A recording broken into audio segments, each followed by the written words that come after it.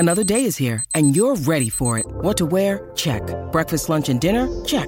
Planning for what's next and how to save for it? That's where Bank of America can help. For your financial to-dos, Bank of America has experts ready to help get you closer to your goals. Get started at one of our local financial centers or 24/7 in our mobile banking app. Find a location near you at bankofamerica.com/talktous. What would you like the power to do? Mobile banking requires downloading the app and is only available for select devices. Message and data rates may apply. Bank of America N.A., member FDIC. With threats to our nation waiting around every corner, adaptability is more important than ever. When conditions change without notice, quick strategic thinking is crucial. And with obstacles consistently impending, determination is essential in overcoming them. It's this willingness, decisiveness, and resilience that sets Marines apart. With our fighting spirit, we don't just fight battles, we win them. Marines are the constant our nation counts on to fight the unknown. And through adaptable problem solving, we do just that. Learn more at marines.com.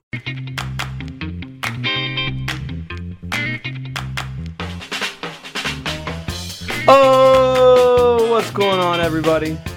Welcome to episode 609 of Flow Wrestling Radio Live. I'm Kyle Brackey. I'm not Christopher Piles, but today, joined by James Dean Rader with an excellent fit on once again. And Ben Askren coming to us from Wisconsin. Ben, is it still a blizzard there? Oh, man, we had this stretch that we're in where it's like it won't get above 10 degrees for 10 days or something like that. Like, my daughter actually her birthday's today. Happy birthday, Alex.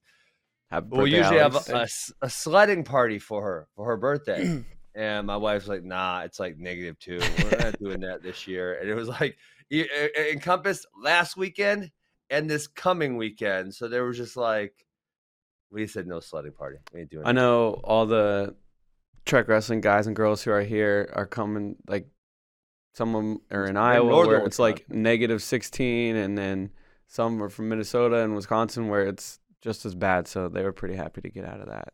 I'm pretty pumped. So I'm traveling to Captain's Cup, the Women's Captain's Cup, which is in Iowa City at the end of this week. And I'm pretty pumped that we're staying, the venue's like attached to the hotel that we're staying at. Oh. So I don't have to leave. At the Extreme Arena thing? Is that what it is? Nice. Well, no, but hey, so wait, isn't the Yeah, you shouldn't have said that. isn't the one thing today? Yes, America's Cup. We were going to talk about that. We can get right into it if you want, or we can. Let me get started. Let me get started here, okay. Kyle. Okay. Who's putting this event on? Is it Flow Wrestling? No, we're not. Can you give them a message for me? They named their teams Team 1, Team 2, Team 3. They changed them. I just saw it last night. On Twitter. They were something like Dynamo, Blizzard. Well, they changed the team names to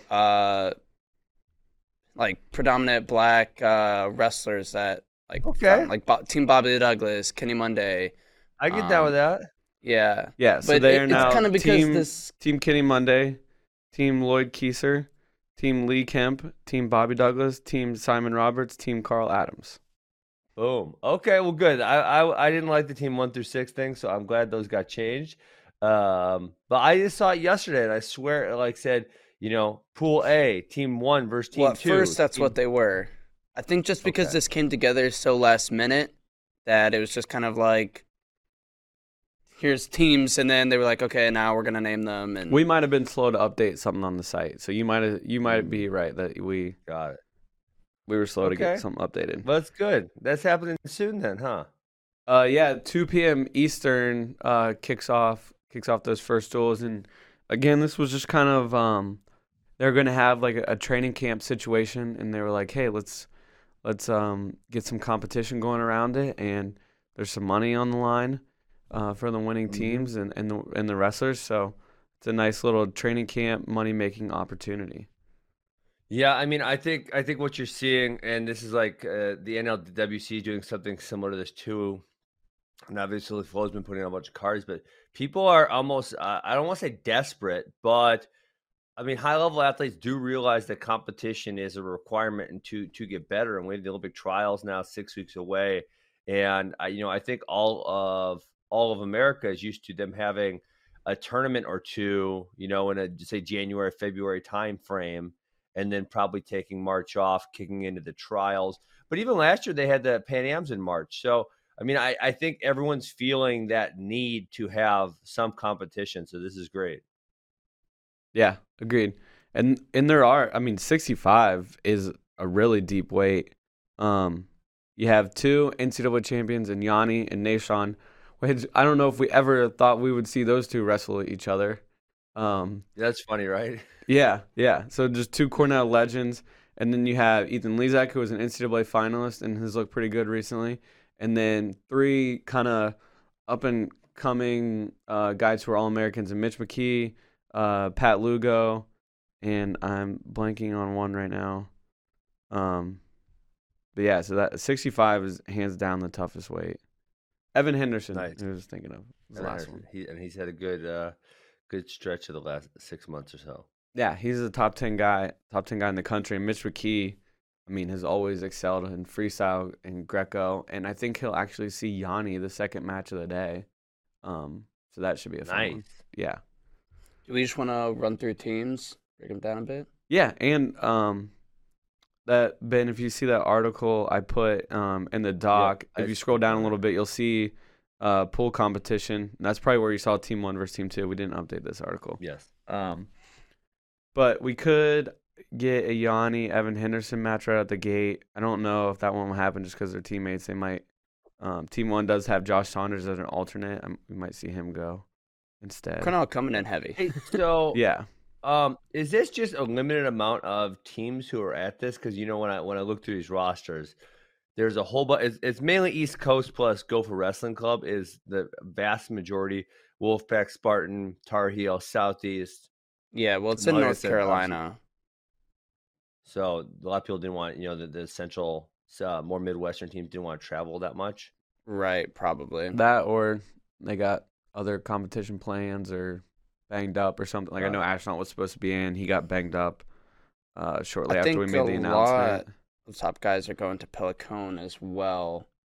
So they might just be gearing up for that instead of this. And how far off is that now? Month. It's relatively soon, right? Yeah. It's beginning of March. Nice. Okay, so Cool. What team you got winning, Kyle? Oh, see, I haven't looked at it like that. I've just been mainly looking at the matchups. Hang on here. Let's I really liked. I'll tell you the team that I liked. Team Simon Roberts. DeShazer and Ryan are kind of not so great on the ends, but then Lugo, Wick, Hall, and Honus have all been competing relatively frequently and having a decent amount of success. So I like them. And then Bobby Douglas isn't bad. That was the second one I was going to say, that they got Vito, Nahshon, Elroy Perkin, Brett Farr, Boykin, Bradley. It's a pretty solid team. Yeah, absolutely. And with only 6 matches, matchups can make or break. They're so big. A 1-point match is a huge swing with just 6 matches. I mean, Team Lee Camp too. You got Gwiz, Zach Sanders, Mitch McKee, Gabe Dean, Hayden Zilmer. Wait, so I think there's actually a mess up here. I think Gwiz should be on Keezer. I see. Yeah, I'll fix that right now. Gotcha. Gwiz at 57 is a monster. Also, no Josh Kramer. He's a late scratch. I'm not sure who's replacing him yet, but I don't think he's competing. Got it. Anymore. Like he was originally scheduled to. But still, Lloyd Keiser team, you have Evan Henderson at 65. Then you go Mike Mock and Nick Gwizdowski to close you out. That's pretty dang good. And focus. Yeah, I guess when you think about it, you just have to really win 3 matches for sure. And then, I mean, worst, you're guaranteed a tie. But ideally, you can either win by points or maybe sneak that 4th match in. Yep. Nice. So do any matches stand out to you today, Ben? Well, I would like to see Mark Hall compete some more. Yep. He just dropped that match to Nate Jackson a couple days ago, but he's someone that we really were excited to see start freestyle because he had the huge amount of success in high school. And there's none of the top 86s here, but someone like, a Gabe Dean and a Brett Favre, those will give us those guys are top 6 to 8 guys. They'll give us a good idea of where he's at. And so, I'm interested to see how he does. And obviously, Yanni's one of my favorite wrestlers, so always excited to see him compete. And to your point, 65 is the best. It's definitely the best weight class here, or the most fun. Yep. So, do you think we're going to see Mark Hall look better than he did against St. Jackson? Because I think, that was the first time he's competed in a while. I think that was kind of a dust off the cobwebs, and I think he'll come back a little bit stronger this time around. Yeah, I mean, I would hope. I think he's a 79 guy. And he's up at 86. I don't feel like he's all that big. I mean, maybe weight wise he's big, but I think he could get down to 79. So yeah, I'm interested to see how he competes. Especially, Gabe Dean's been a guy who was retired for a couple of years, and now he's been competing. I mean, almost literally everywhere. He just had the Bo Nickel match announced last night. He's wrestling Jaden Cox on one of your cards, correct? No, not anymore. Oh, what happened to that? I don't know. Okay, dang it. Someone should have updated me on that one. I just saw that like a week ago. Yeah. Yeah. Okay. And maybe with Mark, it's a thing. We saw when David Taylor went up to 86. It took him a while to grow into that, and I don't know. Maybe to your point, maybe it just never really happens, and he's just kind of a tweener, stuck in between. Yeah. Kind of like a James Green. You feel like, but it'll be really interesting. Maybe the most interesting match he'll have today. Because I don't think he'll see Gabe Dean in the pool competition. Maybe when they break out in the bracket tomorrow. But will be the last duel of the day when he takes on Muhammad McBride, who was a U23 World Team member in 2019, was actually 5th at the World Championships. And now I believe spends most of his time out in Colorado Springs. Yep, he's at the OTC. Yeah. But he was he a 74? He was a 79. Like smaller. 79. Okay. Yeah. Yep. Got it. Yeah. Where's Vito? That would be nice to see him. And none of these other guys are super highly ranked. But yeah, he should pretty much run through this. Yeah, today he'll see Sean Russell and DeShazer, it looks like.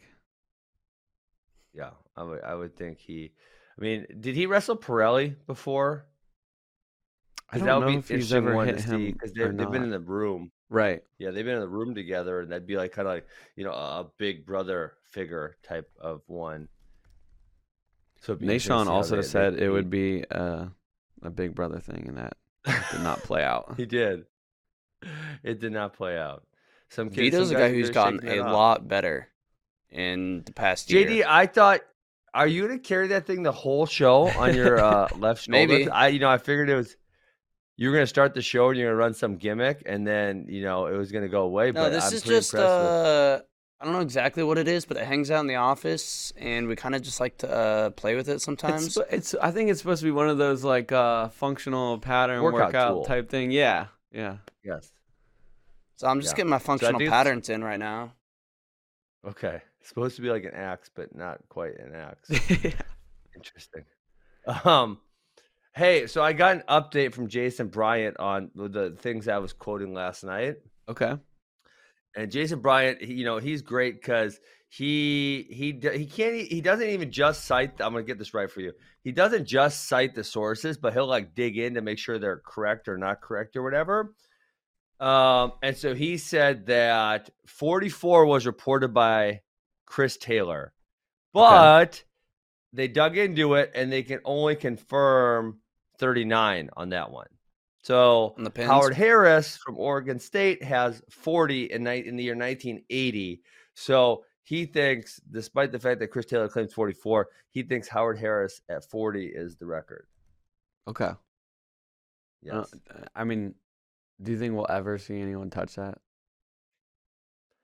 People don't wrestle enough anymore. Right. And most people, Spencer would have to go to like 3 open tournaments, not 1 open tournament. Like he'd have to go to like 3.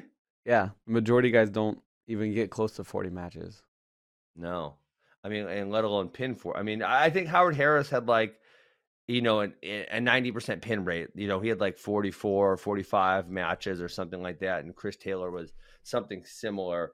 I think if I were Spencer Lee's PR person, I'd have DeSanto go in his corner. I'd have DeSanto wear gold chains to open tournaments. And then, I think it's like Ronnie Coleman. I would just have DeSanto. DeSanto would only say one thing in the corner. He'd just say, light work. That's Ronnie Coleman. The whole day long. And then Spencer would be decking dudes. And then they'd walk out of there. And then next week they show up at a tournament and DeSanto would be on light work. I mean, they can pretty much yell that now when they open up duels with pens and text every time. Yeah. But can you imagine DeSanto with gold chains and sunglasses? That would be so Just go tremendous. full bad boy. No, I can't. Absolutely. That'd be like the best thing that wrestling ever had. Well, he should come out when they do duels. DeSanto in the corner wearing the chains, and then they just switch. They switch, yeah. Spencer sits in the corner with the gold chains, while DeSanto does his thing. Maybe Ronnie Coleman's guy said lightweight or light work. I can't remember. I watched a documentary. I thought it was hilarious, and I can't remember exactly what he says. So I'm close. I think it is lightweight. It's Yeah, lightweight. Lightweight. Okay. Lightweight, baby. You guys watch that documentary? It's kind of sad, actually. 'cause the Yeah, guy it is. jacks up his body from lifting insane amounts of weight. Crazy as a cop when he was like 600 pounds or whatever. Seriously. Yeah. Just imagine getting pulled over by that dude.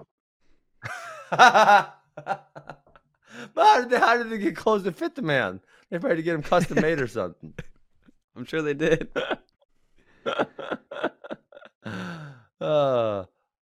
Hey, so Kyle, I'm excited for you to tell me about what you were texting me about this morning. Let's hear it. Yeah, so we have an update on Michigan. We knew that their 2-week shutdown period was over, but I don't know. You still kind of get worried. Are they going to compete or not? They're in. They're in on Friday night against Ohio State, and it sounds like we will see Miles Mean.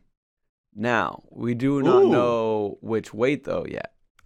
Will it be Why 84? wouldn't they just tell us what weight it? We're going to know on Friday. Why wouldn't they just tell us?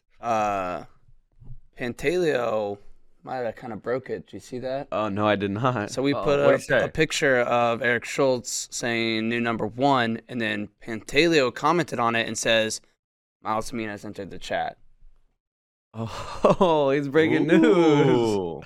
Interesting. Yeah, see, there it is. Coach Format's going to fire him. Breaking the news. Or he's playing mind games with us. Yeah, that could be too. So I would expect to see him wrestle his first matches of the week on Friday, and I say matches because I think Michigan is working to get a match on Sunday. Okay. Hey, will we see Stevan Micic? It sounds like it's up in the air with him.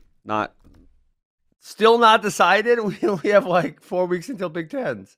Yeah, I mean, it's not like, I don't think it's one of those things where he's trying to decide if he's going to wrestle or not. It's injury. Yeah. So it's like. Okay. So he is going to wrestle it. if he's not injured. It sounds like he's all the way in, on the season. It's just he's banged up. Okay. Yeah.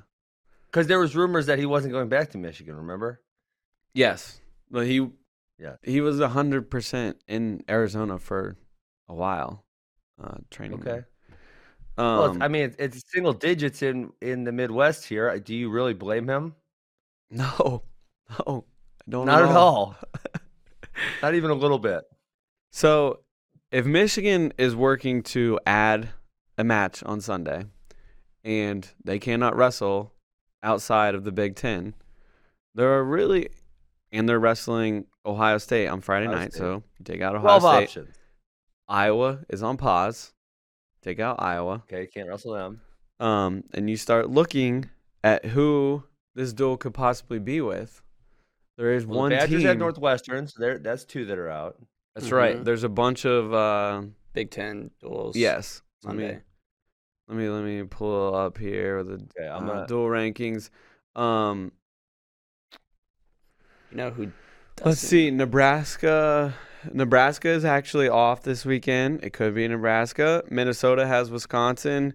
Illinois actually could be a possibility. But the one that really sticks out to me, Michigan State has Purdue. Those two are out. Yeah, the one that really sticks out to me is Penn State. Wouldn't that be tremendous? They had 2 duels canceled at the beginning We saw of the them do it year against Wisconsin. Yes, they've already added a match against Wisconsin. They were supposed to wrestle Friday night. Now they are free. And this duel was supposed to happen last Sunday during the Michigan shutdown. Could we see this duel get added? Yeah, that would be so. I mean, that would be like our dream, right? Because Michigan was supposed to wrestle both Iowa and Penn State while they were shut down. They've only wrestled 3 matches, none of whom were particularly difficult. So they've wrestled Indiana, Maryland, and Rutgers so far. And so, I mean, really, Rutgers is, I guess, probably ranked 20th-ish or somewhere around there. It's going to be awesome to see them against Ohio State first. And then, I mean, ideally, if I get to pick, it's Penn State. Kyle, how do you think people – you think they just call the Big Ten office and say, we want another match, throw our name in the hat? Or what do you think they're doing here? I think you're talking to your AD, and then your AD is probably taking it over from there. And I'm sure they're having to go through the Big Ten and make sure it's all cool. But I'm sure as long as both ADs and teams are in, they're all still following the same testing protocols, and you just keep following that. And I don't see why the Big Ten wouldn't be cool with it. I don't know where the match was originally supposed to be in Ann Arbor, so I don't know if it would stay in Ann Arbor or if Michigan would go to Penn State. Yeah. Yeah. I feel like Penn State would probably go there. That Michik RBY would be tremendous. Heck yeah. And then depending on our man Christian Piles is in the chat, and he added in the chat that Miles Mean is certified for 84, so he could go 84. I know Pantelli was teasing 97. Yeah, I mean Miles Mean versus Aaron Brooks would be a dream. Right. But yeah, I think it makes more sense for Miles Mean to go 197 as well. I think that's probably a better choice for him. What other really good matches? I guess. Robbie Howard, Dylan Ragusin. Ooh, that would be pretty good. Siroki Massa. Siroki Massa absolutely would be fire. That would be awesome. And I would before the season. I think I maybe did pick Siroki, and now after watching, I'm picking Massa, and who knows? Maybe Siroki proves me wrong. But after watching the last couple of weeks, Donnell Washington, the match versus Kradiger, I'm going to lean towards Massa for sure. Yeah, and then if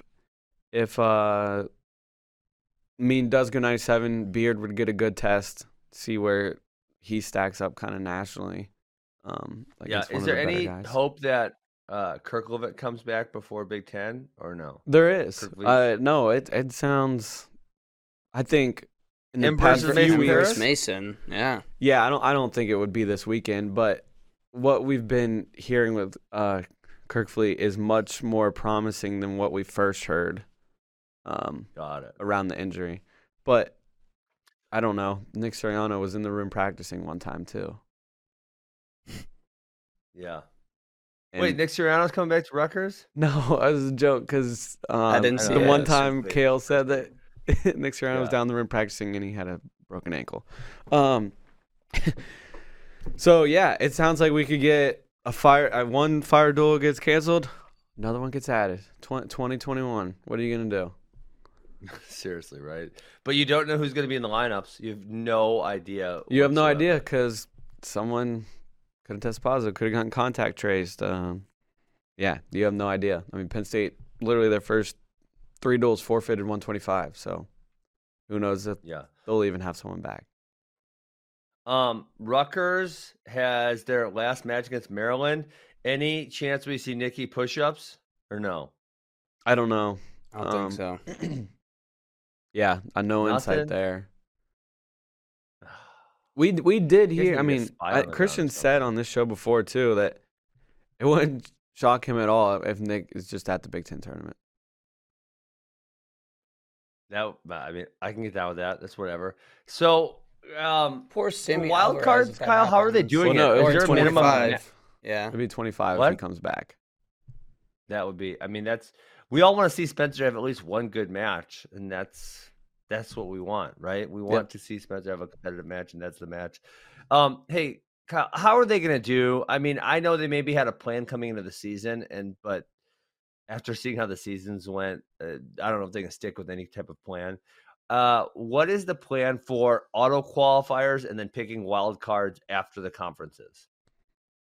I mean, I think the same as usual. Coaches But ranking. usually they have that 15-match minimum, but they can't. I mean, could they even have a minimum this year? Is it even really possible? That the 15-match minimum, I believe. Okay, are you saying to earn an allocation for your? Yeah. So, I mean, I knew they said they were going to reduce it, but I feel like wherever they're going to reduce it to, it's still anything above like 2 is too high.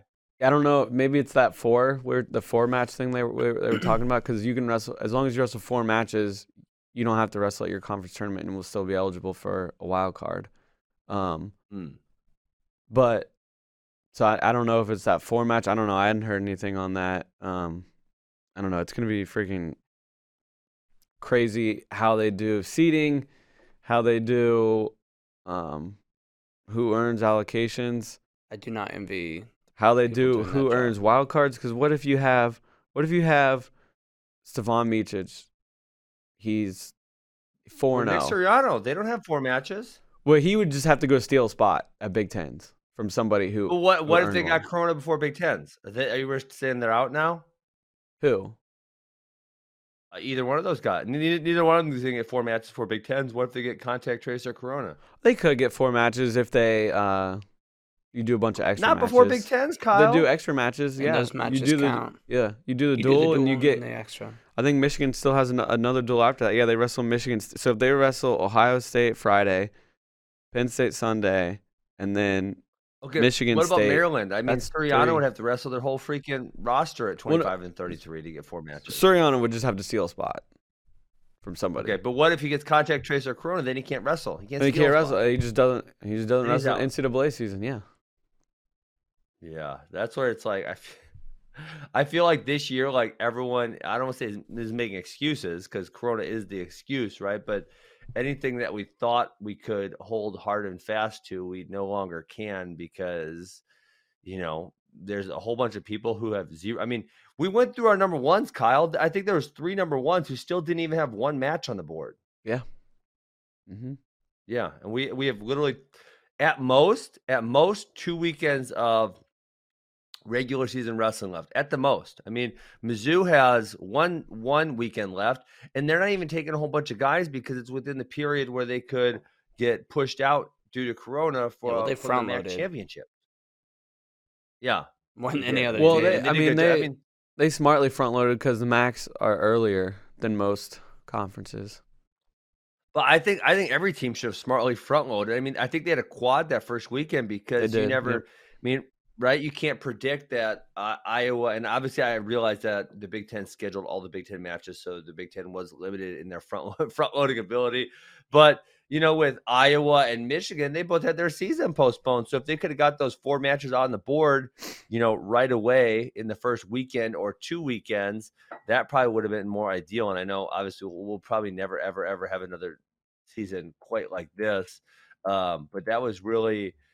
Good work by Mizzou, and obviously as a team I follow. I don't know who else did that, but yeah, they had that first weekend they had a quad, and then the second weekend they had a try, and then the third weekend they had a quad. So I mean that's 7 duels in the first 3 weekends of the season. They even had at least 1 duel canceled too. I know, so they could be at even more matches. Yeah, so they had they were supposed to go to Kent State maybe, and they got canceled. I think. Yep. Yeah, Kent State and Rider were the same weekend and got canceled because I don't recall who. Kent State had issues. Yeah. Yes, Kent State had issues. Yeah, I mean, gosh, this is gonna be a mess. I mean, there's gonna be good dudes that don't go to nationals. No, I do not. But that's where it's like I don't know. I almost feel like with the Micic or Suriano, I feel like the most reasonable thing. Is not to say it's like this is a crazy year. Let's just freaking throw all requirements off the board. And if someone were to get Corona and they have 2 matches or 3 matches going into Big Tens, and we know they're the guy, Put him in nationals. Come on, man. Well, that makes sense. Like your established guys, you competence calls. But what about a guy like Robbie Howard, who we all think can be super good, but it's like we don't know for sure. Yeah. He doesn't get common sense claused in. Mm-hmm. I think someone like that has to earn it. I mean, someone who's already proven it would be more acceptable to put in. So Cody Arnold said for allocation spots, they're using average allocations for each conference from the last 5 years. You need 4 matches by the end of your conference tournament to be eligible for a spot. So I guess by the end of the conference tournament, not going into the conference tournament, they need 4 matches. If you have less than that, you have to win your conference tournament. So I'm assuming he means by win your conference tournament, he means just finish in the top 8 or whatever of. No, I think he's saying if you don't hit, let's say you go into your conference tournament 0-0. Yes. And it takes 3 matches to win. Yeah. Like you would qualify because you won the tournament. But if you lost in the finals and you're like 2-1, judging by what he's saying, I don't think you would go because you have less than 4 matches. I mean, if they're taking like 3 people in your conference. Right, I agree. That's silly. He should just go. I think that makes the most. I think maybe he just mistyped there, because that would make the most sense. And then Robert Finkel says aren't allocations due out tomorrow? Usually they come. They usually come like a week before the conference tournaments is when they usually come. But usually the coaches rankings come out sometime in late January. I think we're due coaches rankings sometime soon. Yes. Soon. It's got to be soon. I mean, usually it's sooner, but obviously the season this year didn't start until this January whole 3 or whatever. Late season has me all screwed up and timeline all messed up. All messed up. It's a mess. Such a mess. All right. What else you want to talk about? You want to go to questions from friends or? We have questions from friends. We have some good ones, and we didn't get to a lot from yesterday, and we went like 20 minutes over yesterday, so we can. I know. I had a meeting at 10, and you guys were trying to mess with that. Sorry, dude. How did you guys keep going after I got up? Just like 2 or 3 minutes. Yeah, it was nothing big. Okay. I don't know if I'm gonna have time to watch your Britney movie or not because I'm having my daughter's birthday party. My mom's coming over tonight, and we're doing that thing. So Find some time before it. Find some time before it. We need you, Tyler. Hey, listen. Yeah, family viewing. Yeah, listen. Producer Tyler, he's going to make his FRL debut tomorrow because he has lots of thoughts on it. He saw it. And wait, Tyler's coming on the show to talk about it? He's coming on the show to talk about it. I'm making the executive Let's decision. It's funny, we do the Alien Hour, and I learned about this crazy Britney situation just from like someone's tweet thread, and then did some more research on it, found out it was true, and then for a documentary to be made just like, I don't know, 6 months after we did the Alien Hour, it's pretty awesome. And it does a better job of telling the whole story than I did in that short little 10-minute span or whatever. And you learn some stuff. I watched it last night. So how long is this movie? It's like an hour and a half. It's so. Oh my goodness. So I had trouble finding it on Hulu at first because I was just searching "Framing Britney," but was it New York Times Presents? It's like New York Times Presents has been doing these documentaries, and it's episode 6 of that. So it's on Hulu. Just do that, and you'll find it. It's awesome. Okay. I will, if I get time, I'll consider, but I cannot promise that you and Tyler might have to lead the discussion tomorrow. I mean, I'm sure your wife would enjoy it. After your daughter's all run down after the birthday party, you and the wife sit down. My daughter actually, I have an issue. My daughter doesn't go to sleep. Oh no! Like she is night owl. We'll stay up till like 9:30 every night. It's annoying. Okay. You'll get there. Your daughter's only what, 2, 1? My son, he's only oh, my bad. Yeah, not even a year and a half yet. So okay, he's still so sleeping you're not pretty into good. that phase. No. Yeah, where they stay up all night. You get there. All right.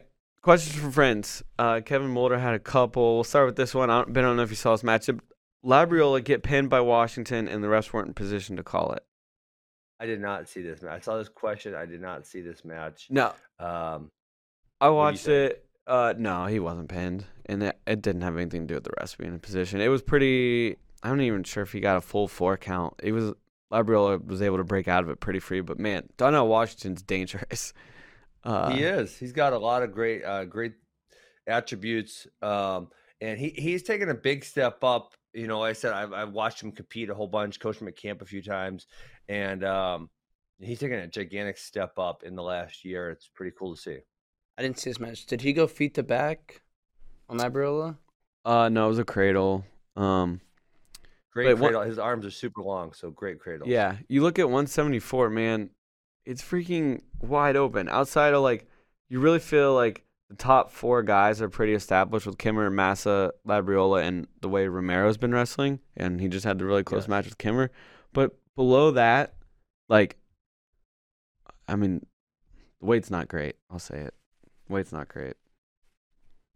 174. Yeah, I mean, it would look a lot better with Amin in there, but obviously he's moved up. Yeah, I don't know. Kemmer's good. I thought Strokey's going to be better. Massa's good, but yeah, it's not super deep. I think some of these guys are going to establish themselves in the next year or two. Yeah, like Dustin Plott. Yes, I mean Dustin Plott's fantastic. He just had a lot of opportunities, but I look at this weight and I'm like, and I see what Washington did to Strachey, and I see, he nearly decks Labriola, and I'm like, yeah, this guy should be an All-American in March. Yeah, he definitely could be. Has he had 2 game bad losses or no? No, his only losses are Massa and that's it. Labriola. Sorry. Okay, yeah. So yeah, he's having a pretty solid year. I clicked on the Labriola Donnell Washington match, and so I'll probably have a better opinion for you in a minute or two. Okay. Wrestling fan at Wrestling Nerd. 4-man tournament champions of former 133-pound national champions. Who takes the win in freestyle? Nick Suriano, Corey Clark, Seth Gross, Nashawn Garrett. So I saw this. You know who I thought? I thought Christian Piles would actually love this question. He would. So I'm guessing they're weighing it at 133. Is that a good guess? Yeah. Okay, because some of these guys are significantly impacted by the cut to 125, and I like Nashawn. I don't know he could even make 125 anymore. So here's my 4, and I'm saying they go round robin. I think is the most fair way to do this. Okay. So I'm going to go Seth Gross first, Nick Suriano second, Nashawn Garrett third, Corey Clark fourth. I think I go Suriano, Gross, Garrett, Clark. I know Seth Gross beat Suriano at Farrell not that long ago, but after the way Suriano looked last tournament, yeah, I mean, so we've seen Suriano once at one tournament. He did look good. But we really haven't seen. We've seen Seth Gross a whole bunch in these. I don't know what we call them, pro matches. He has the win over Gilman. There was that sketchy call, but he still looked really good. And I throw out the McKenna one. I totally throw that out because McKenna was just bigger and stronger, and I know he kind of put it on him. But I've been impressed with the way he looked, and he did pose a issue for Nick Suriano the last time they wrestled. But I could obviously see that one going the other way, but I'll stick with Seth. Yeah, that's not a bad bet, but I'm taking Suriano. Match was weird. Suriano was winning until that late tip. I think he's been just training freestyle since then, and I think he's just gotten a lot more savvy, a little smarter about it. So then I'm going Suriano, Gross, Garrett, Clark. Suriano, Gross, Garrett, Clark. Yeah, Does it change at all? We all had same 3 and 4. Does it change? Gross Suriano, your pick it off. It's folk style. Folk style. No, I think I mean Seth is probably at least as good of a folk styler. Nick is equivalent because he's not it's feet. particularly good in top in either style. At bottom, he's good, but he doesn't get turned too much in freestyle, and he just gets 1 point escapes in folk style. Corey Clark he just hasn't been competing near as much and hasn't found the success in freestyle that he had in folk style. So I think, he's kind of an easy one to kind of put in last place there. What about folk style and you take them the year they won the national title? Ooh, that's way more interesting, right? Gross did turn everyone that year. But didn't Corey Clark beat Seth the year before that in the finals? Right. Yes. But we're saying if you take him the year they won the title, because he was clearly better the next year. Well, and the other thing is, what do I do here? Yeah, I think I'm gonna leave it. I think I'm gonna leave it the way I put it. Okay. Yeah. I still don't think it would change anything for me. Yeah. I don't think Nick got turned in that NCAA final against Spencer Lee. Did he? I don't think he did. No. If I remember right. Yeah, anyways, same. Sandy Summers Russell. Why does Nebraska keep dropping in the NCAA coaches poll when their individual rankings are rising and they keep winning? I put this one in too because they dropped in ours 2 weeks ago. They stayed the same this week. But a lot of times, and other team rises more. Exactly, and they had a very, very close match with Wisconsin, who Penn State just blew out of the water. So that did not help. But then NC State took a jump, Oklahoma State took a jump, Missouri took a jump, and then Virginia Tech took a jump this week.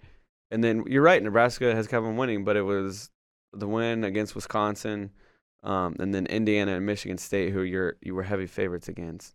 So it just has more to do. Nebraska's been who they thought that they've been exactly who we thought they were going to be, right? Chad Red's an All-American, Labriola's an All-American, Schultz is an high All-American. Yeah.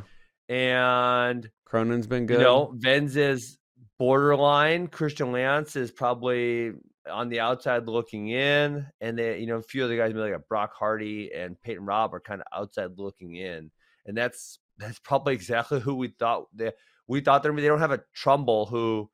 I don't know what's his freaking name. Trumbull. I'm not sure. Trumbull. Who I had no idea who this guy was, and now I'll say he's number 5 ranked guy in the country. Like, they haven't had a guy like that. Yeah, totally agree. I think it has a little bit to do with teams having a few more opportunities, to wrestle teams that were ranked ahead of them or build a stronger resume right now. But obviously, Nebraska is going to be in competition for a team trophy in March. Yeah, I mean, let me think about that. With Venz being, I don't want to say not as good, or I guess on the low end, because we have seen a high variance in his performance. They really only have 3 guys who are, I would say, locks. And lock, with Chad Red, has up and down as his performance has been. I don't even know if I'd call Chad Red a lock, because we've seen March Chad Red's been good, but we have seen ups and downs with him. So him, Labriola, and Schultz. Schultz is the biggest lock of them all. Labriola is, I would say, really close to a lock. But that's only 3 kind of for sure All-Americans in their lineup. And I think if you looked at other teams, you would say they at least have 3 for, like NC State. You would say, I think Hidley, and Camacho are locks to be All-Americans.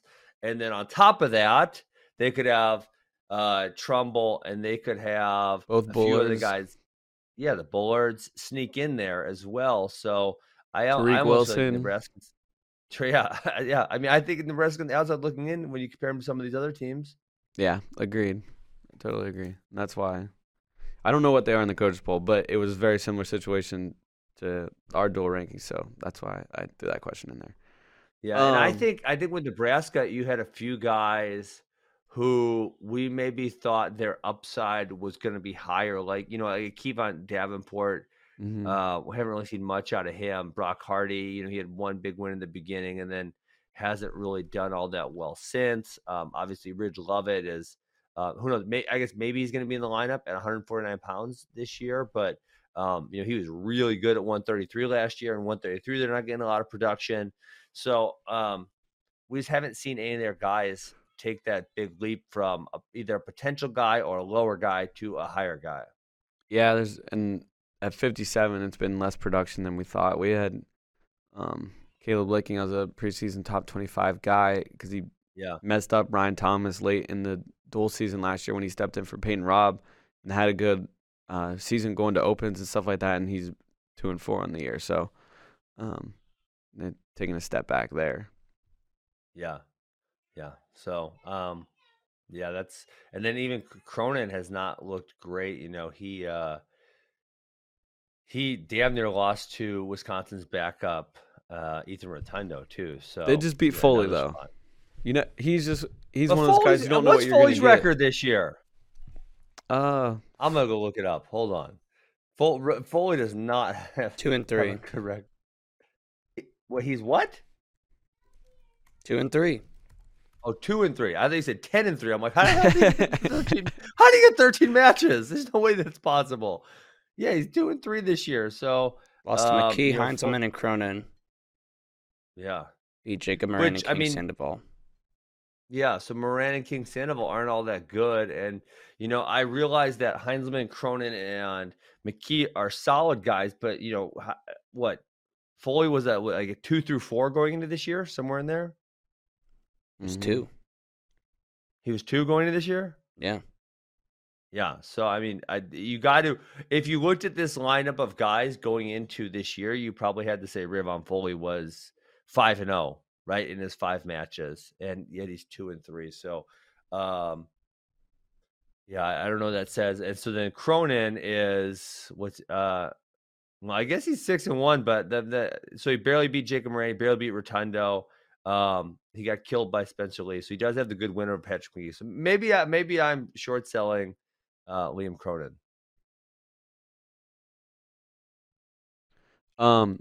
Sorry, man. I was reading this thing. With our friends Cody Arnold and a few other people in the chat put the qualifying criteria for us, and it says a wrestler who wins conference championship with less than 4 matches may retain the automatic qualifying spot. If the second place finisher in a weight does not have 4 matches, but the third place finisher does have 4 matches, the third place finisher can be awarded the pre-allocated spot, as the second place finisher is not eligible. Wow, that's pretty crazy. Yeah.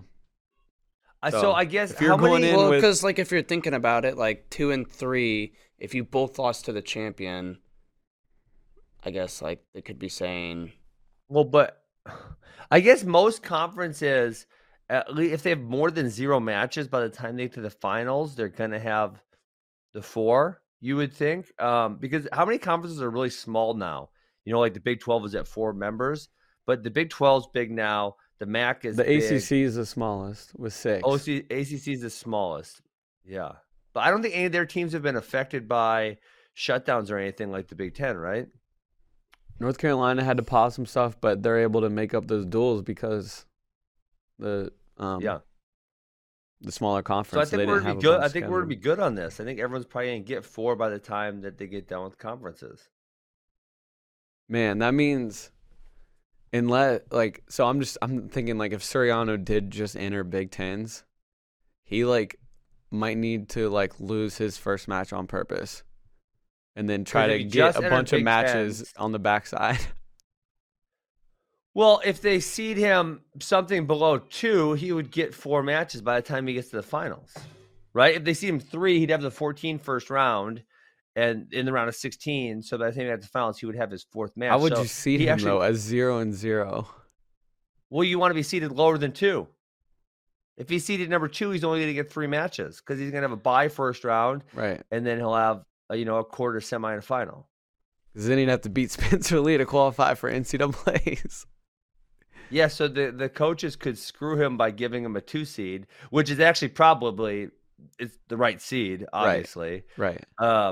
But it would screw him in the sense that he would only get 3 matches because he'd have the quarters, the semis, and the finals.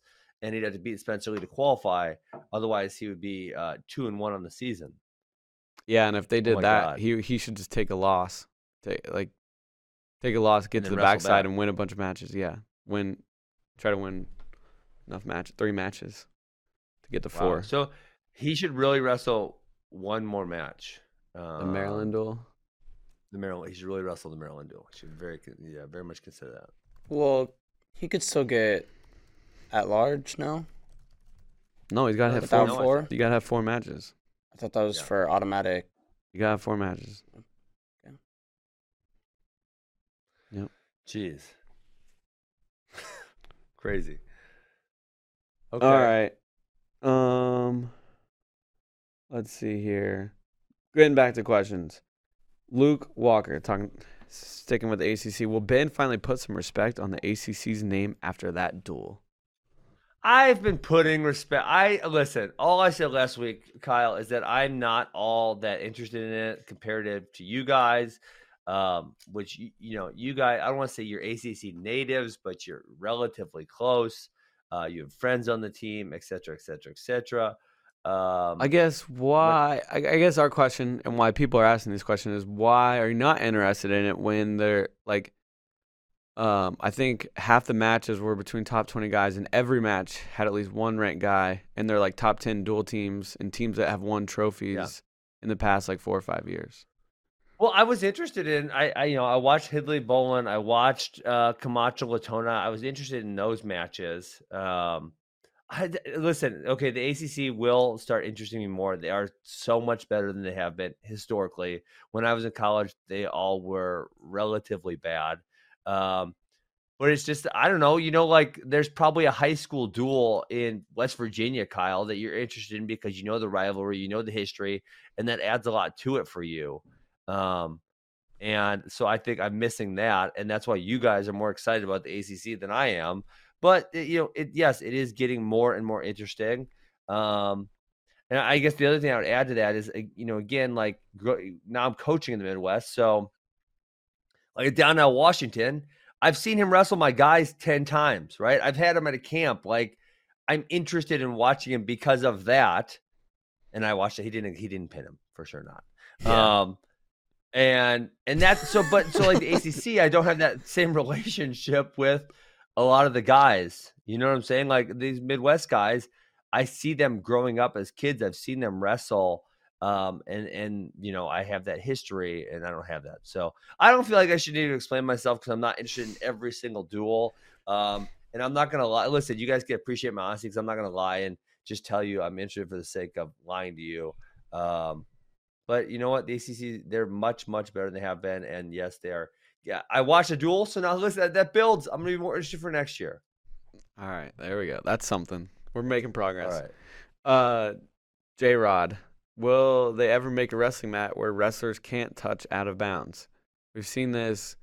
It feels like it's been a big theme this year. Yes. So, yeah, they get on the edge of the mat, and there's not a ton of extra space outside the out of bounds, and they stick their foot out or they put their hand out. Well, you guys already know my solution, Kyle. I've already talked about this. Make a square. Make a square on a square. You can be equidistant from the edge at all points, right? So on a wrestling mat, because it's a circle on a square, you will never hit the edge of the corner. But yet, because you need to maximize your amount of space, the edge where the circle gets maximum close to the square is relatively short. So if you made a square on a square, you would be equidistant from the edge at all points, and that would be the way you could do this. Okay. I'm in. I actually thought of something different. You want to add something different than this? You want to hear something really funny? Yeah. Because I watched, it was Indiana. It felt, I don't know why it felt, but it was Schultz versus Cam Caffey. It felt like their mat was really small, and I don't know that it was, but that's what it felt like when I was watching that match. So you remember that story about how bounds? But do you think that mat was smaller or no? Because it kind of felt smaller. I would need to go back and watch, but when I was watching, I didn't think, like, man, this mat's small. So maybe that was just me. Okay, but if you think back to that famous Dan Gable thing that he did, and I don't remember, this is way back. He made this like super gigantic mat kind of like as a joke, but also so the other team couldn't go out of bounds. What if you made like an uber small circle So you can could just keep pushing constantly. your opponent out of bounds over and over and stall them out of the match because they got pushed out of bounds like 43 times? I'm in. I think it should be like in baseball. Every ballpark's different. Every mat's different. Yeah, you get a home field advantage. Every mat's different. The sizes are all messed up, and maybe Some like are some are squares, some are hexagons, some are octagons. The Astros used to have just this little mound in the middle of center field. Put a little mound in one of them. It's a little crazy stuff. I love it. I mean, it would be fun talking points, right? It would increase home field advantage. Yeah, for sure. The green monster in Fenway. Yeah, you just put a huge wall up in the middle of the mat.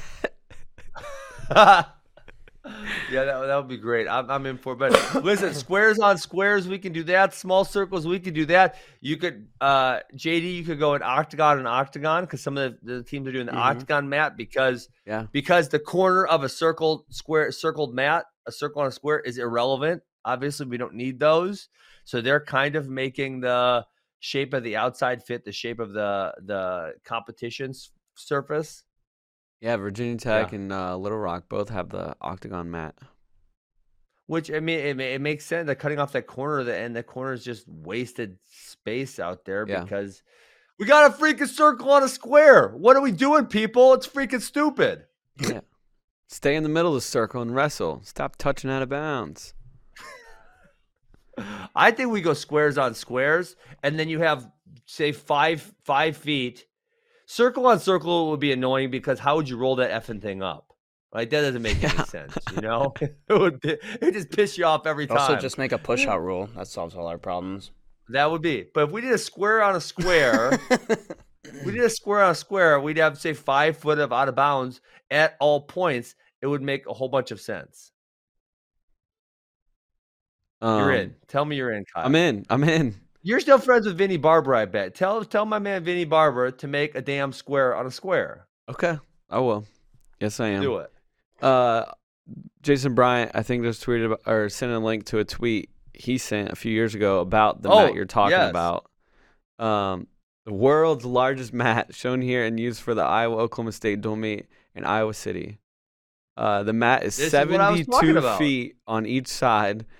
And the wrestling circle has a diameter of 62 feet, and the wrestlers look tiny in the middle of it. It's tremendous, isn't it? Though, well, look at that thing. Isn't it under like regulations? Yes, now? it's in the rule book now. Yeah. I think there's a maximum, but is there a minimum? Well, I think isn't it just it has to have this diameter? Yeah, I think there's certain. Yeah, boring. It has to be this. Yeah. That's fun. That's pretty awesome. Yeah. Okay. Another ACC question. Over under 3 NCAA finalists for the ACC conference. I'm gonna go over for sure because I'm gonna say Hidley, Camacho, Latona all have a chance. O'Connor's got a chance, and there's probably someone else I'm not forgetting. I just named 5 like that. Right. Makai Lewis, Hunter Bolin. Makai Lewis. Right now, there are 5 ACC wrestlers ranked in the top 2, and then that doesn't include Trent Hidley, like you mentioned, who's I think 3. And then at 125, Latona is number 2, but Camacho is number 3. So they have a good shot there. I'm gonna go over 3 as well. JD, I think the line is bad. The line should probably, to make it more interesting, 3.5. 4 or 5, I think would the line would be to make it interesting. Yeah, I'll take over on 3. Okay. We're at life's too short to bet the under. Austin Denson, do you think we'll ever get to the point with RTCs where they sign wrestlers to contracts like we've signed Mark Hall to a 2-year, $150,000 contract? I had a non-wrestling friend ask why their relationship with RTCs isn't public, creating a type of free agency buzz. I'd have to assume this is coming at some point. I think the problem probably, and this is not my problems, the other RTs, but some are funded so much more well than others, right? There's only a handful that are funded. And the other thing, which this professional thing is going to bring light to this, but in the past, I think a lot of wrestlers were delusional about what their value was, and that would have caused a whole bunch of strife for coaches if they're announcing so and so is making $60,000 a year, and then other guys only making 24 or whatever, right? That's going to be a huge issue. But some of these places that are really well funded, they should start announcing what they're paying, because then they will have other people who are not being paid well reach out, and it'll force, and so to some people it'll be negative because it'll be keeping up with the Joneses. But for an athlete, you will cause coaches to put more effort into more fundraising, which is going to make the athletes paid more well. That's not a good phrase. What athletes paid better? Okay, so Well, yeah, I think there's already like We know what you meant. a fraction of this going on, but I think so many wrestlers are just focused on winning and not necessarily wages, as long as they make a decent living. Ooh, I disagree. I mean, I was a wrestler living, and we all talked about what we were making at the OTC. And Yeah, that but I'm was when there was- saying somebody is going to take a slight pay cut to say maybe stay at Penn State versus make a little bit more. Where I would see it would be some of these people aren't making livable wages. That's what I'm thinking, because I'm thinking like, hey, I was making $18,000 a year, and I know because I talked to other people that was, for a non-coach at that point, that was similar to what a lot of other people were making. And if I could have made 50 or 60, and in 2000, I don't think anyone was paying that for an RTC member, not a coach, right? Just an RTC person. I don't think anyone was paying that. And if I could have made that much, I would have went to Coach Smith and said, "Hey, listen, man, this is where I want to be. But I also want to continue wrestling full time. And at $60,000 a year, I can do that. At 18, I can't really do it. I'm gonna move on," which is right. That's what I ended up doing. And I probably and so he would have said, "Okay, I'm gonna go find the money," or, "All right, Ben, I understand why you have to do this. Go do your thing." So yeah, I think it's the difference between like poverty, and making a real living wage for some people. Because I don't know exactly, but I've heard rumors of what some RTC people are making, and I know for a fact what some other people are making. So I think it's that difference between like poverty, being able to continue doing this, and making a livable wage. Yeah, you became a sellout, Ben. I know. Caleb Cardenas. You know what? This is a shot at me. How do you pronounce conservatorships? Conservatorships? I can't say the damn word. Okay? What is the word? Conservatorships? Yeah, conservatorships. That's it. But I was, when I did the story with the first Alien Hour, I think I was saying conservatorships. Like I was like really overemphasizing it. I don't know. The tour part? Yeah. That's a very long Conservatorships. Conservatorships. You hear it about a million times in the Britney doc. M. Monroe at Novadat. How will the Rankers Guild reconcile the differences between track and flow rankings? I think after this season, we'll probably just have one set of rankings, and we'll probably just take someone from their team who was working on the rankings, and we'll just have make them the best rankings ever. Exactly. We'll take the good from theirs, the good from ours, put them together, have the best, most accurate set of rankings. I think we probably have a little bit of different philosophies on how we do things, but we can absolutely work those out. Will you just yell at them like you yell at me when their opinion does not match yours? No, we just want you to not count freestyle mainly. That's all I want you to do. Gable freaking Stevenson, people. He's amazing. Yes, he is. Tom Brand said he might be the best wrestler in the world right now. He might be. I know. This is true. I know. And yet you want to rank him behind Mekhi Lewis, who just got beat at the Club Cup. I just asked you not to count freestyle. I'm counting it. I saw it. I looked at it. He didn't get tipped a whole bunch of times or gut wrenched. He got I'm coverage aware. one time. He got taken down aware. like 4 times. I did not When's the see last time him Gable got in a taken down Virginia 4 Tech times in a singlet, match? and Like when he was like 14? I don't know. Think about that, though. When's the last Freestyle time Gable match. got taken down 4 times? I mean, he got teched in like 2018 by Adam Kuhn. I don't know if it was. Yeah, but that was like, I think that was like a crotch lift, if I recall correctly. I think that was one of the scores. I do not know the rest. I don't recall the rest of them, but Okay. I have a feeling it will be changing in a month or so. So, Okay. Fair enough. let's see.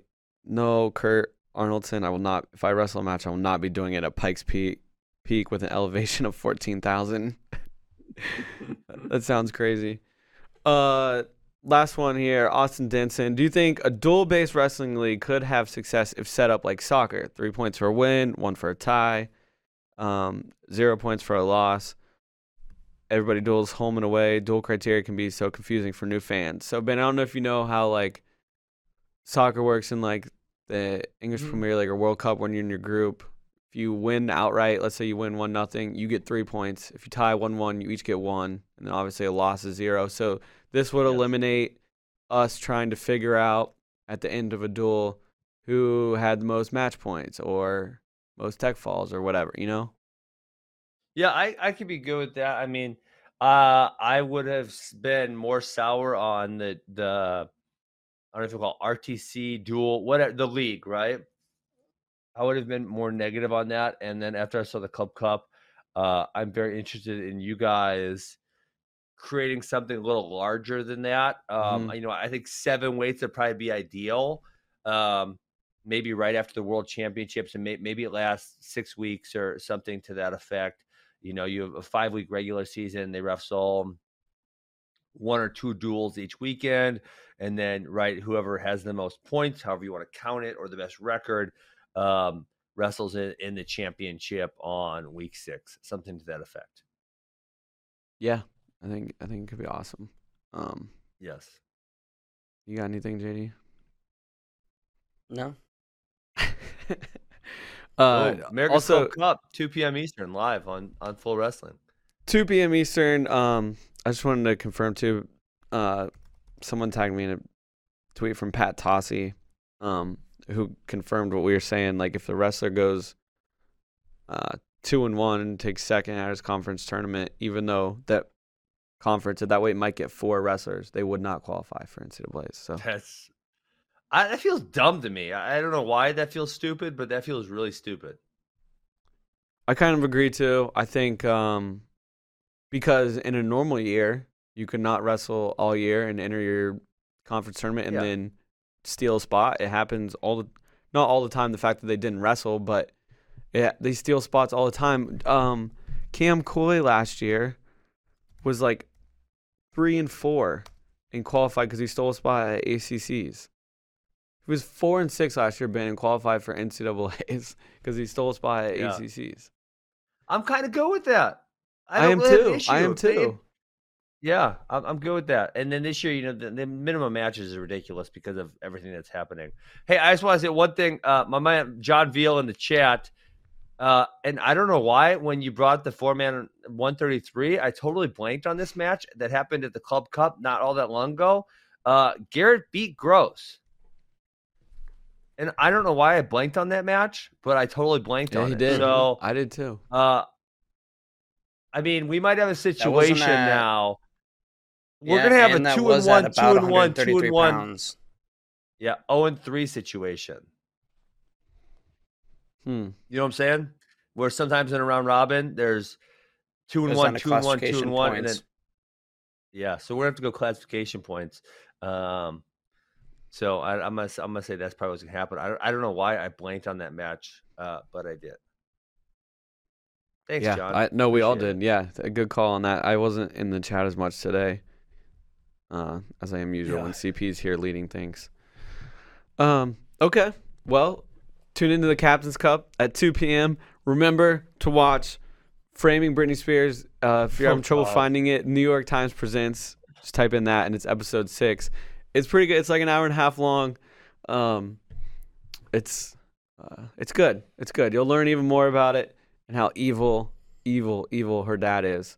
We'll talk about So that evil. tomorrow. Producer Tyler is going to make his FRL debut on camera. It's going to be awesome. He's already got a set of notes. He was live tweeting about it last night. He couldn't believe how sad he was at the end of it. So we'll see you tomorrow. Peace. Yeah.